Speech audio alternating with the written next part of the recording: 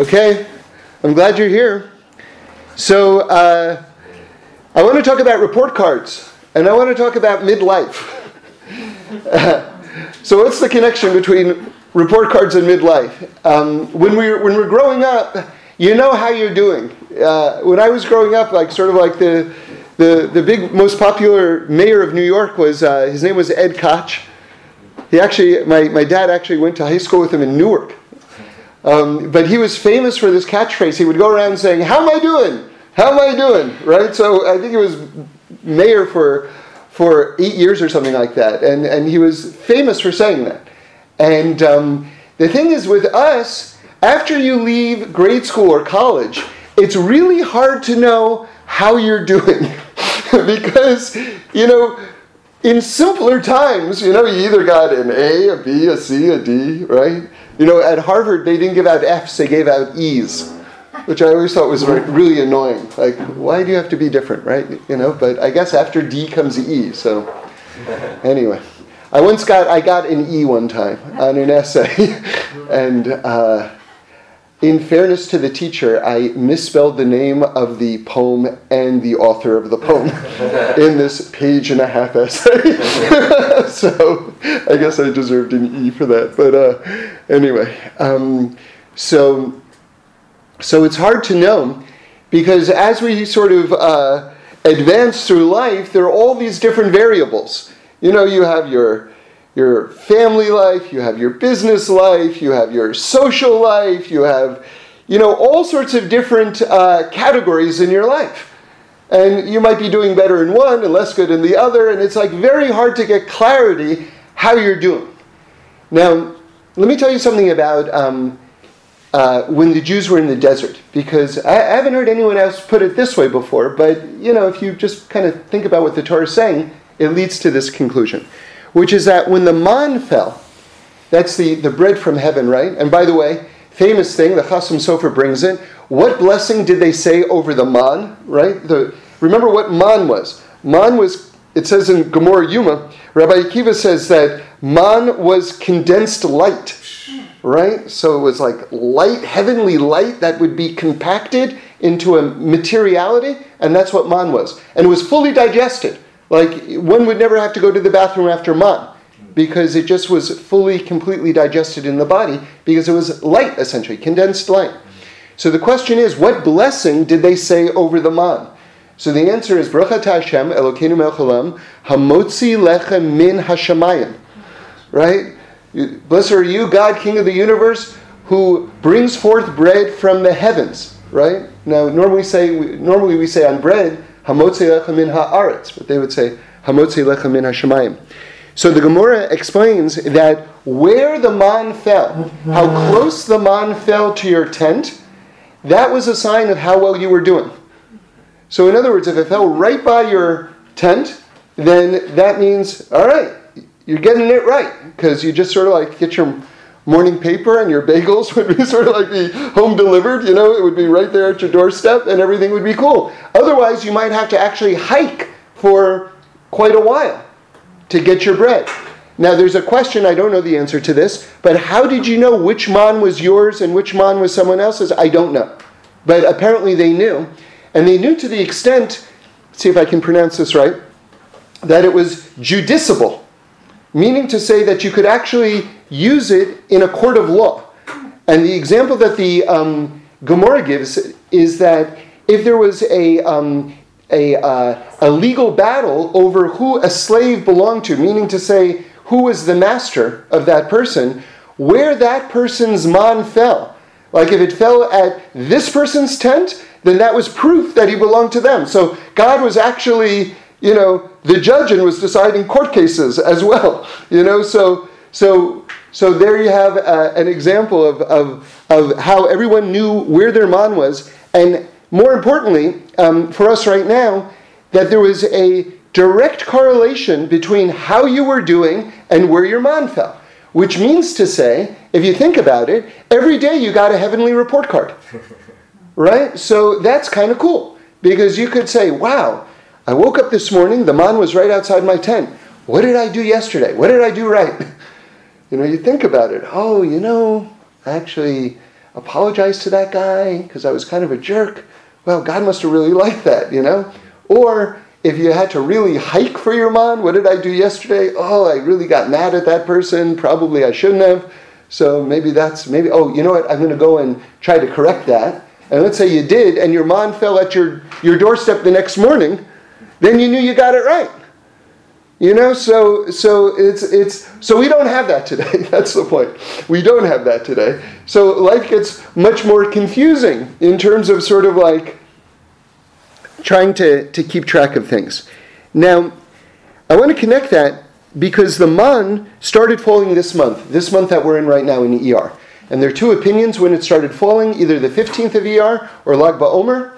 So the 15th of ER is coming up.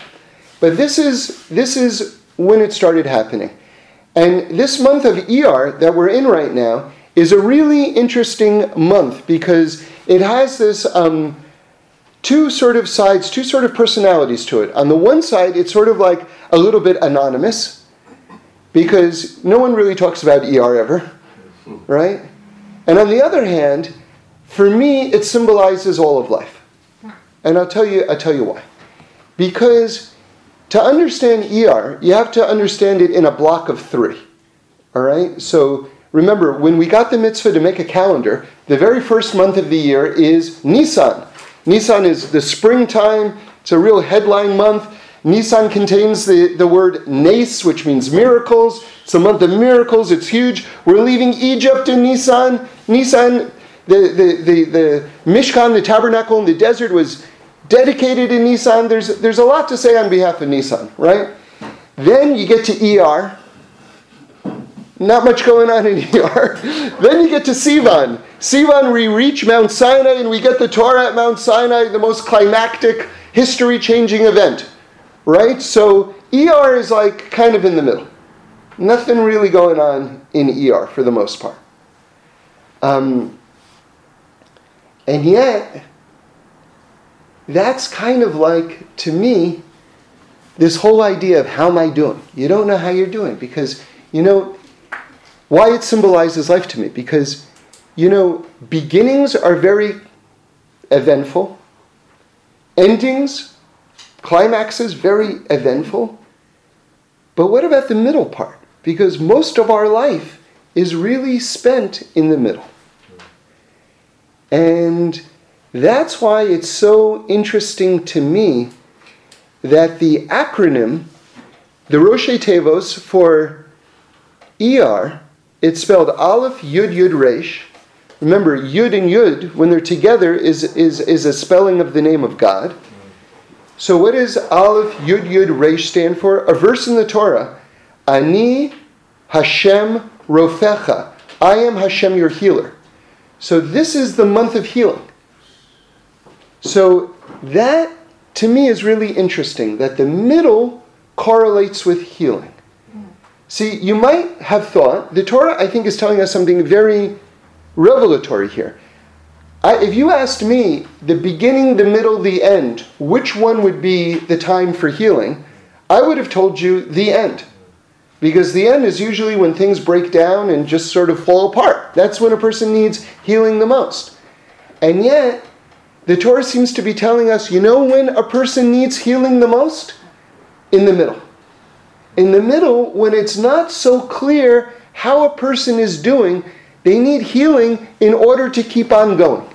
The strength to keep on going is, to me, the essence of life. That's the essence of life. When you just sort of like launch something, it sort of has an inherent momentum. It doesn't need any outside help because it's got this inherent momentum. At the end, when things sort of crash and burn, well, they're crashing and burning, right? So that's kind of the thing. But what about the middle, when one has to sort of like start really pedaling really hard in order to keep on going? Where does one derive the strength to do that?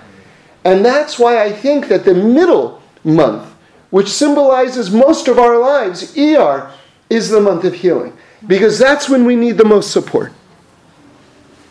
So along those lines, maybe we get another insight into healing. Because The Rosh Tevos, the month of Iyar, also stands for something else that's very famous, which is, remember, it's Aleph, Yud, Yud, Resh. It stands for Avraham, Yitzchak, Yaakov, and Rachel. Okay, so that's sort of, then we kind of run out of letters. We could have kept on going, right? But that's our holy fathers and mothers, basically. Rachel being sort of symbolizing, the matriarchs. So, knowing who you are and what your mission is, that's a lot in terms of what can keep a person going. And, I heard a story one time. It's kind of a parable. But I thought it was very beautiful, which was a father sends a child out on a long journey. It's an important mission that the child has to do. And the child gets lost, right? Because at some point in our lives, we all get lost. There's a famous Hasidic story about. Actually, there are a lot of stories, just interestingly, about getting lost in forests. And that's just sociologically, or it's just sort of interesting, because there were big forests all over the place, and it was really easy to get lost in them, So it just makes sense that there are a lot of stories about getting lost in forests. But in this particular one, a guy's wandering around for like days. He's like losing his mind, like he has no idea like which is the proper way. And he finds an old man, and he's so happy. He's like, thank God. He goes up to the old man. He says, which is the way out? He goes, you know what? I hate to tell you, I'm lost myself. He says, but I can tell you which way not to go. Right? So there's a lot there also. I just got to tell you something, which is, you reach a certain point, talking about the middle of our lives, and one can set whatever parameters they like. I think the middle of our lives sort of starts after college, probably. But anyway, you can decide on your own. But I'm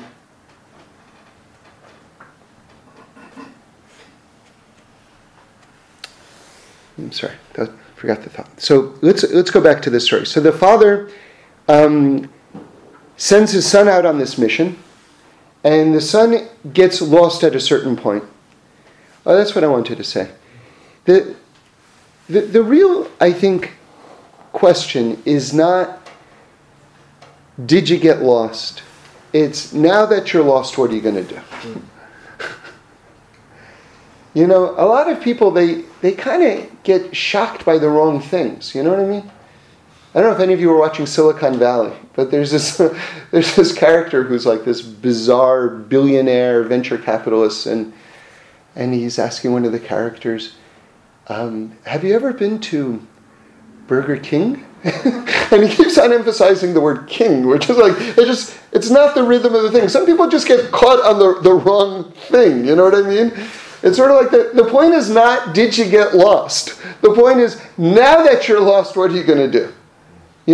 I once heard Reb Shlomo say one time, the question is not how much do you love someone when you love them. The question is, how much do you love someone when you hate them? That's the real question. That's what's going to cement the relationship. Not how much do you love them when you love them, how much do you love them when you hate them? And that's, especially if it's true for us and each other, how much more is it true for us and God? Right? So how do you rebound? How do you rebound when you get lost? So I said to you that one of the, I think, keys to understanding why Iyar is the month of healing, remember Iyar is Aleph, Yud, Yud, Resh, Ani Hashem Rofecha, but it's also Avraham, Yitzchak, Yaakov, and Rachel. So how is that a secret to healing? So knowing where you come from is also a key to gaining strength and being able to propel yourself forward during challenging moments. So back to this parable, this father sends his son on this like long, dangerous mission, whatever it is, and it's very complicated, and the son gets lost. And he sees a sign, and it's one of those signs, I love these signs, I remember they used to have one in MASH. I think that's the first time I saw it. but they always see pictures of it. They're very exotic. They're wooden. It's a wooden pole, and it's signs that point in every direction, like towns in every, or cities in every direction. Have you ever seen one of those? Right? So, but the problem is this pole fell, and he doesn't know which direction, so it's of no use, right? And then this being a smart kid says, well, wait a second, I don't know which direction I'm going in, but I know where I came from. You see? So he finds the name of his town on the sign, and he points it behind him, and now he knows the direction that he has to go in. You hear? I have the chills, you know? That's a very powerful idea. You know, so again, how is Iyar, which is the month of healing, Ani Hashem Rofecha? Remember, Iyar is the middle. We're in the desert on the way to Sinai in Iyar. Nisan, we've left Egypt. Sivan, we arrive, but you got to get through Iyar to get to Sivan. Right? You got to get through the desert in order to get to Mount Sinai. And it's easy to get lost. Right? Remember, let's just recount a couple of events that happen well, let's just focus on one event that happens in Iyar. We run out of food in the middle of the desert. That's a pretty challenging moment. 2.5, 3 million people out of food in the middle of a desert. Right? And that's when the man starts falling. I mean, this amazing event. So knowing where you come from can really inform your future as well. But, you know, it's not so simple. That's not so simple. Because you have to make it your own at the same time. You can't just copy someone else. You know, there's a story about the successor to the Sfas Emes among the Ger Rebbes. The Ger Rebbe chain of Rebbes was phenomenal. You know, starting with the Chiddushei HaRim and next with the Sfas Emes and the Imrei Emes, and just a line of amazing Rebbes. And when the Rebbe, I'm not sure, maybe it was the Imrei Emes, I'm not sure, whoever took over for the Sfas Emes, those were very big shoes to fill. He was kind of doing his own thing. And some of the older Hasidim, or even the younger Hasidim, were like, Rebbe, how come you're not, your father would do it like this? Why aren't you doing it like this? And he said, do you really want someone who's just a copycat to be your Rebbe? Right? Like, isn't the whole point that I'm locked in a very real, unique way? Isn't that why I'm the Rebbe?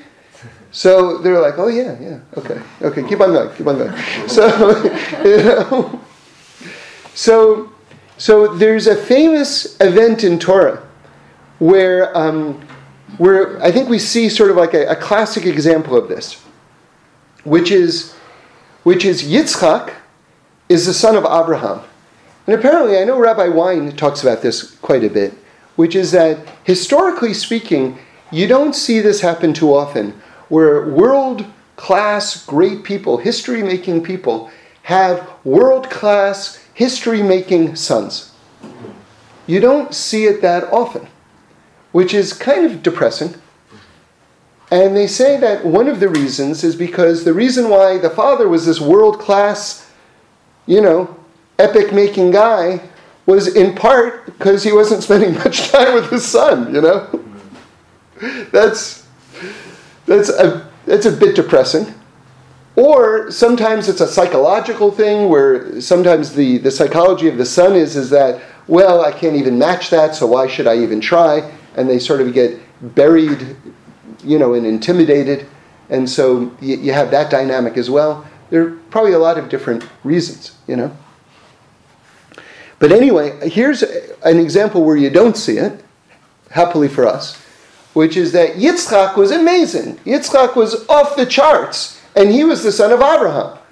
And it could have been incredibly easy for Yitzchak to have been thoroughly intimidated by having a father like Abraham. Remember, Abraham is meeting with the kings. He's meeting with kings. He has a currency. He has his own gold coin, right? Which was the currency of the age, because everyone knew it was the most trusted and reliable. So, and then the fact that God is talking to him and all the rest. I mean, we don't have to explain the greatness of Abraham, but you have this event which is sort of like a key, perhaps, into the mind of Yitzchak, where one of the things that, in a desert environment, one of the things that's like gold, or as precious, or maybe even more precious than gold, is water. You need water. And anyone who's digging springs in the middle of the desert, that's like striking oil in an even more significant way, depending on, the geography and everything like that. By the way, just as an aside, they say one of the sort of unheralded turning points that's going on in the Middle East right now, in terms of something that might shift the whole kind of political situation there, is the fact that Israel has come up with a desalinization plant, which is world-class, like the leading one in the world right now. And what that means is they're able to take ocean water, which is salt water, and turn it into drinking water. Amen. And this is totally revolutionary. This is amazing. This is an amazing thing they've done. They're very expensive, and they're now exporting this technology around the world. I think San Diego is experimenting with Israeli technology on this and everything like that. So anyway, just to highlight that to this day, finding water in desert areas is hugely important and game-changing. So Abraham digs these wells, lots of wells. He has lots of success in this way.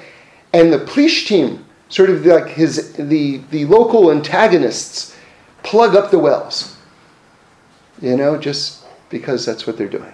And then it says Yitzchak redigs the wells of his father, right? And he calls them after the name that his father called them, because all the wells had different names. And so on a deeper level, look at what Yitzchak was doing. He was making it his own because he was digging the well and they were his wells. But you know what? Simultaneously, they were also the wells of his father, and he was calling them the names that his father called them. So as a generation, as an intergenerational thing, that's this beautiful thing where it's sort of like you're making it your own, you're doing it your own way, but at the same time you're locking into the ways of your holy mothers and fathers. Right? So this is our challenge. This is our challenge. How do you make it new and old at the same time? Right? I remember sitting with someone who is very wise and older and everything like that. And, we were talking about life and existence. And he was kind of just brainstorming on truth and everything like that. And I was trying to tell him, you don't have to come up with it. We have libraries on this subject. You don't have to start from scratch. Do you know the information that we have? So it's all right. So now I want to continue on with this idea with just the how am I doing, right? Because again, when we're in grade school, high school, college, I guess grad school even, we get grades and we know how we're doing. And then once we get out of the school structure, it becomes very, very confusing how we're doing because we don't know what to emphasize and which variable to necessarily, prioritize. And so what are we supposed to do? And then something potentially very toxic happens, which is that the society that you're in will then define success for you. Right? They'll say, well, how many zeros do you have on your bank account? That's your report card. That's your report card. Or what's your, how famous are you? That's your report card. And I would say that that's pretty much the two major ones that America has plopped down on right now. Money and fame. Those are pretty much it. I'm sure they've got other ones as well, but let's stick to those for now. And so that becomes very existentially difficult, because if you then are going to adapt their grading standards when they're not necessarily your grading standards, or even more meaningfully, they're not true, then what do you do? It's one of the most challenging things, because it means that a person has to be able to define for themselves what is success. And this is something every single person must do. Every person must do this. I'll tell you why. Because if you don't define it, other people will define it for you. And they'll put you in that box. And that can be a very horrible form of imprisonment. It's like emotional imprisonment. And how do you get out of it? When I'm living as the captive of Us magazine for the rest of my life? Like, really? How did that happen? How did I allow People magazine, Entertainment Weekly to become my master? How did that happen exactly? So the tragic aspect of this is that if you go up to any person and say, would you like to be a success? They'll go, yes, of course I'd like to be a success. Would you like to be a big success? Oh man, I'd love to be a big success. What's success? Would you work really hard to be a big success? Yeah. Would you even perhaps, sacrifice your happiness? Maybe, if it's a big enough success. So what's success? I'm not exactly sure. So how horrific, really, is that? Where you have a scenario where people are ready to dive in front of a bus for something and they can't even define it. Or if they were to define it, they would be like, you know what, you dive in front of the bus. I'm doing very well over here reading my book on the bench here in the park in the shade. So the Torah has a number of stories, and I want to just share one with you. This is very much told as a true story. And it's either in the Gemara or it's in the Medrash. I know it's brought down by Reb Chaim Shmulevitz in Sichos Musar. And the story goes like this. I wish I could tell you the names, but I haven't got them. But a Rav is sitting with a student. And it's just the two of them in a room. And this student was very slow. And every day, the teacher would have to say over the lesson 100 times for the student to understand it. Literally 100 times. And this was their routine. And say it 100 times, and finally he'd get it at the end. So this one particular day, the Rav is saying it over, and someone interrupts them. Someone walks in the middle of the class and asks it's just the two of them, asks the rabbi, are you going to such and such a place later on? And he says, yeah, I am. And he goes, okay. And then they go back to the lesson. And after 100 times he doesn't get it, 200 times he doesn't get it, 300 times he doesn't get it. Finally, after 400 times he gets it. And he says, because you had that conversation, I thought that you were going to leave in the middle of our lesson, and so I especially couldn't concentrate today. But he didn't stop till he got it, and after 400 times, the student finally has the lesson. A heavenly voice is heard that says to the rabbi, as a reward for this, you can have one of two things. Either everyone in your generation is going to get Olam Haba, life in the next world, or you can have an exceedingly long life. And so he says, I'll take Olam Haba, the next world, for everyone in my generation. Better that. And they said, because you chose that, you will also get an exceedingly long life. Now, let's think about this story for a moment. Because I think here you really see a key into the Jewish view of how God runs the world, which is that you've got two people sitting alone in a room, changing the entire destiny of the world. Do you hear that?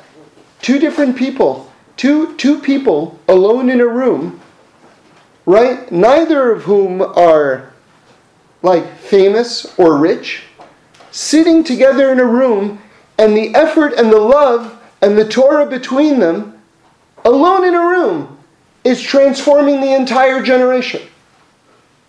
That's an amazing thing. That's an incredibly empowering thing. You know, you'll hear many stories like this. I'll tell you one, which you're probably familiar with, that Harry Truman was really on the fence about recognizing the state of Israel when the UN did it. Because the UN did it, but remember, the UN was a pretty brand new organization, and it didn't carry all that much weight with the rest of the countries. Like, it would take a country like the United States, which had just won World War II, to sort of like affirm the fact that the Jews had just gotten a state in Israel, for it to have teeth and for it to be meaningful. And Harry Truman was like not so sure that he wanted to do that. So in comes his Jewish friend, who he owned a hat shop with, like 50 years earlier or something like that. After World War I, they were buddies and opened a haberdashery shop. That means a hat shop, right? If you ever see that in an old book. I always used to scratch my head. What is haberdashery? So they had a hat store together, which I think went under, by the way. And he says to him, and he's basically crying in the Oval Office to him, saying, "You've got to recognize the state of Israel." And Harry Truman's like can't say no to his buddy, and says, "Okay." Now, there are many examples of that. I'll give you another example of that, which is I met someone from Paraguay. And his grandfather was the doctor, the personal doctor of the dictator of Paraguay. Okay? And the UN vote was about to take place. Now, this is before they even had the votes for Israel to win. And every vote was absolutely 1,000% crucial. And they didn't know how he was going to vote. And he gets a telegram, right?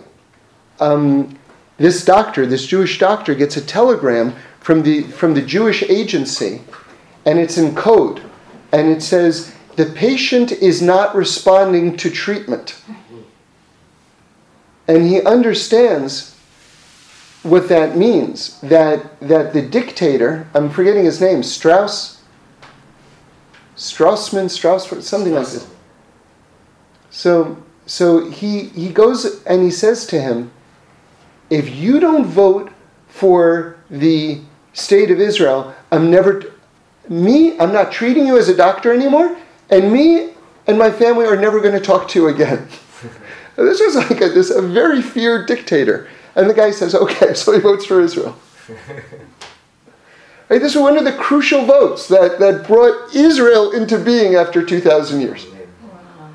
So what I'm trying to tell you is, with these three stories, the two people learning together alone in a room, which gets olam haba for the entire generation, right? The Harry Truman, recognizing the state of Israel. This dictator of Paraguay, voting for the state of Israel. All these were just because of personal relationships. In other words, here you see how world history turns on just one person and another person who have an established relationship and friendship, making a decision together, coming to an agreement together. And then world events then turn. And it's no less true with you and me in terms of our daily lives. It's no less true.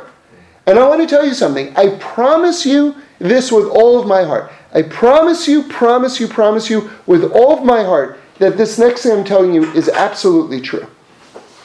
in the end of days, the history of the world is going to be rewritten. Okay?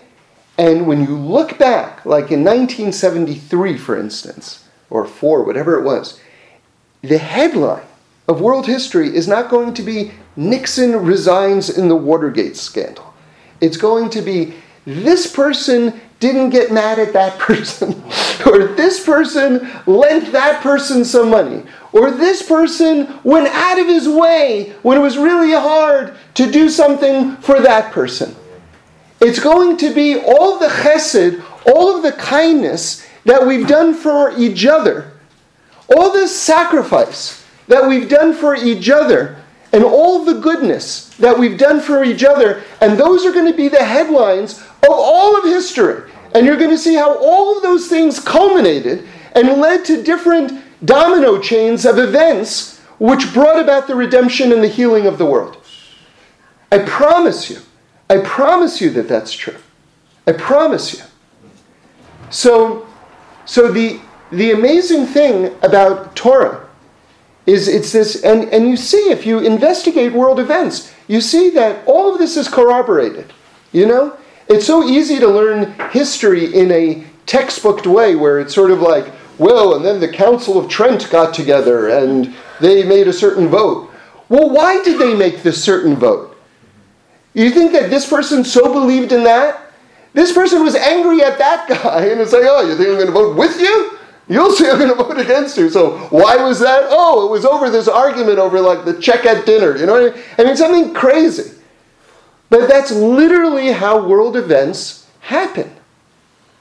So, you know, I was at a speech yesterday, and a dear friend who speaks all over the world was speaking and everything like that. And I was sitting next to actually a guy, another incredibly special guy, who like changed his life with a conversation. And the person who I was sitting next to, the person who changed the other guy's life or redirected him on this course where this person is inspiring people all over the world, you know, he himself is not like a guy who travels around giving big speeches. But it was another example to me how, you know, he went out of his way for this person. And you just see, again, the domino effect of the way things happen. So I want to tell you something with that in mind, and we'll start to wrap it up. And this is a halacha. And it's a really interesting halacha because it's so far-reaching. It's a mitzvah in the Torah. It's so far-reaching. And for some reason, I don't think it's properly emphasized as like a core principle in Judaism. And what it is it's don't take revenge. Now, you would think, like, when you hear the word revenge, that's a very bloody sounding word, right? Like, I'm like imagining a guy, you know, with a sword, and it's like, you know, like blood is running off it, you know, and it's sort of like, don't do that, you know, it's sort of like, well, you know, but how does the Torah define revenge? So it's actually stunning because it's so the opposite side of the spectrum. So I'm going to use my own words, but here is the Torah explanation of revenge. If you go to borrow someone's lawnmower, and the person says no, right? And then sometime later, that person who wouldn't lend you their lawnmower comes to your house and asks you to borrow some milk. And you say, you know what? You didn't lend me the lawnmower, so I'm not lending you the milk. That's the Torah definition of revenge. Now, that's fascinating because imagine all of the pettiness that will get uprooted if a person actually understands that and puts that in their own life. Now listen to this.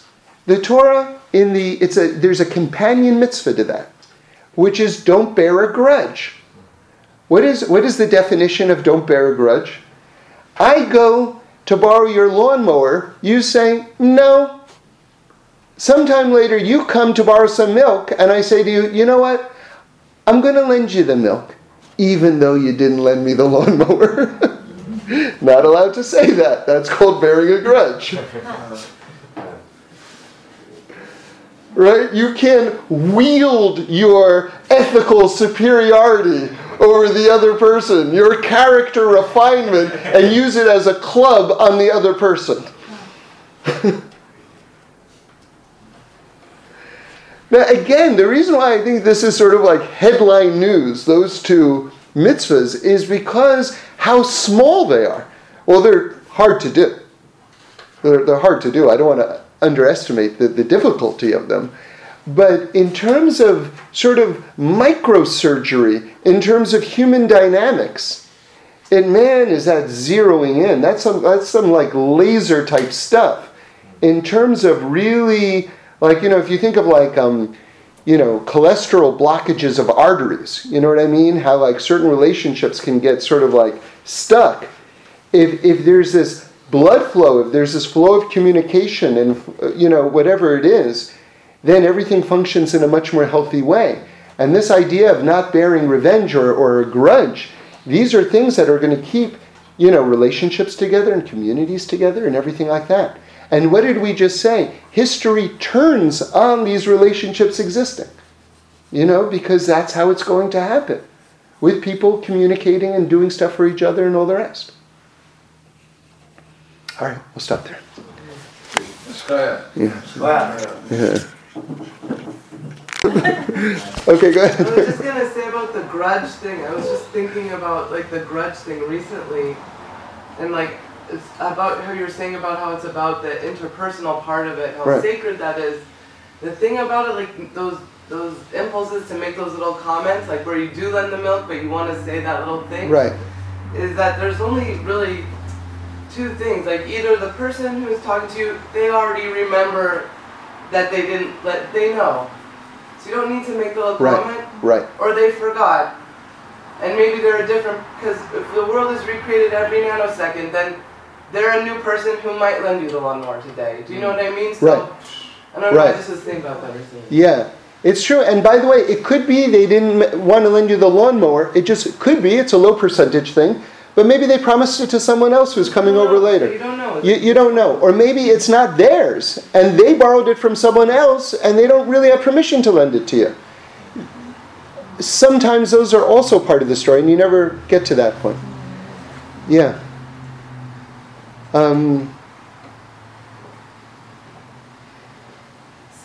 Yeah. In Jewish thought, what is our responsibility? Like the gentleman was talking about, like if you have a friend, like moral, or if they're not doing right or whatever, where is the line drawn between our responsibility to like our mishpacha? Right.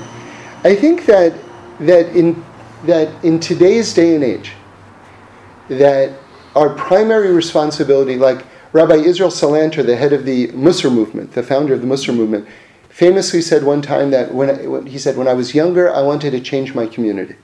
Then as I got older, I saw that was kind of hard. I said, I'm going to change my family.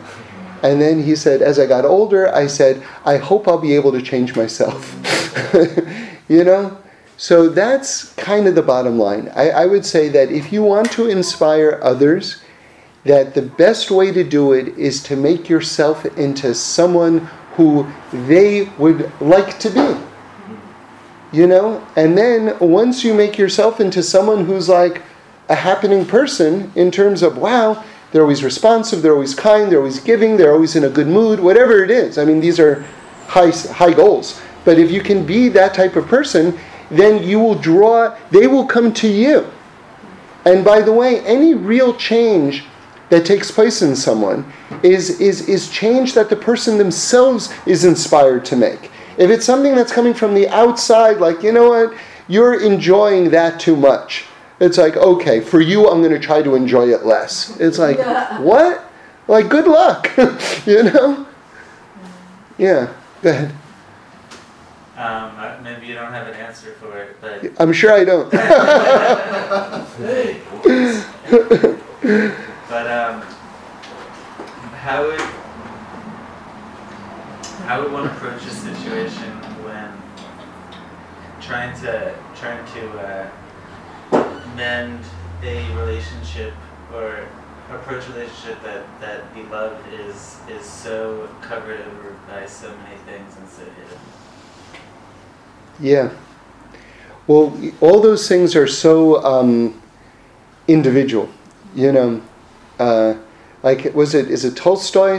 He's quoted all the time that the story of every happy family is more or less the same, but the one of every sad or miserable family is like wildly different, you know. So how that particular relationship got to be the way it is, like the details are all meaningful, you know. And I don't know any of the things, but I can tell you that if you are, is it a situation where you are still interacting with the person or where you're not interacting with them anymore?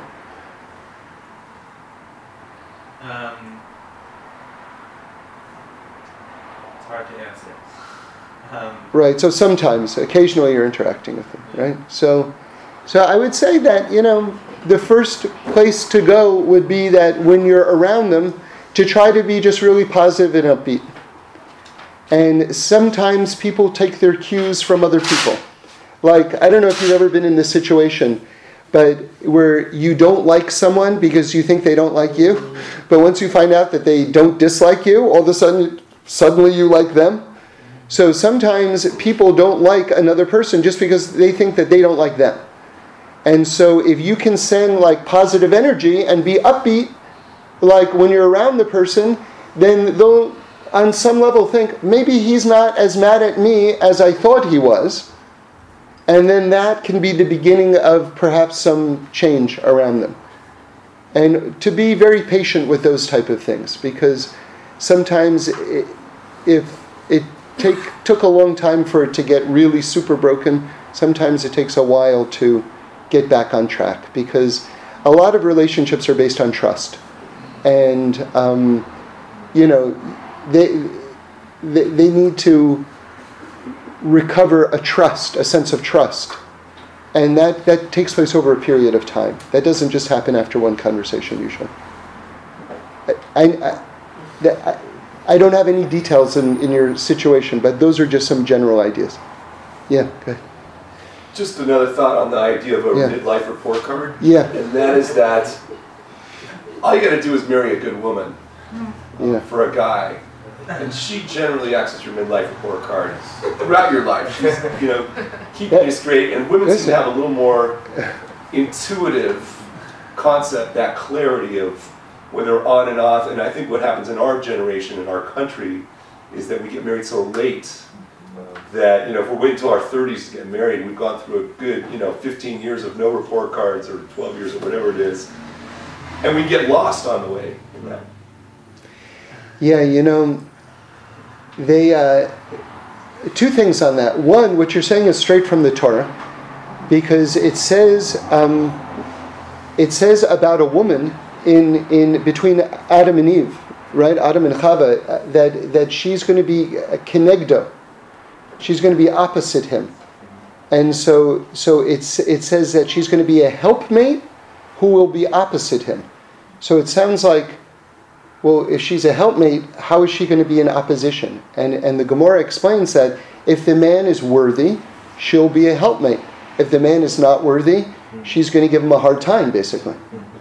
But she's going to give him a hard time because he's not worthy, meaning to say he's doing something wrong. So that hard time is going to be something that ideally is going to put him on the proper path, right?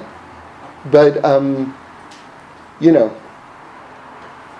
but that can be very complicated also, because the man has to be on the level to receive that message, and the woman has to be on the level to know how to properly elevate her partner.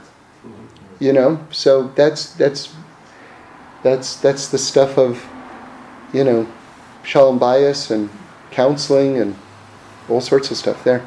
The other thing that you said that, what was it? You said two things. Oh yeah, the other thing is that a man, if he gets married later on in life, right, that sometimes that's hard, and you see another example from the Torah in that, which is that the Red Sea was supposed to split when it saw the Jews. One of the opinions is that the Red Sea was programmed from the beginning of creation that when the Jews got there, it would split. And we know that the Red Sea doesn't split for the Jews. And one of the explanations is that the Red Sea looked at these slaves which had sunk down to such a low level, which was us. Remember, the angels complained to God when the Egyptians got wiped out. And they said, what's the difference between these people, meaning the Egyptian soldiers who are trying to murder us, and those people, meaning us, the Jews? So, obviously we were not in the best shape. But okay, we had been slaves for hundreds of years. I mean, there's a reason why we were kind of beaten down and messed up. But anyway, the Red Sea, they say, there's a taina, like a complaint on the Red Sea. Why didn't you split for them? And it says, I didn't recognize them. So in other words, a person can get so lost that they can see their soulmate and they don't recognize them. Because exile takes its toll. Exile takes its toll. It's a real thing. You can't be beaten repeatedly and it not have a mark on your personality or on your outlook.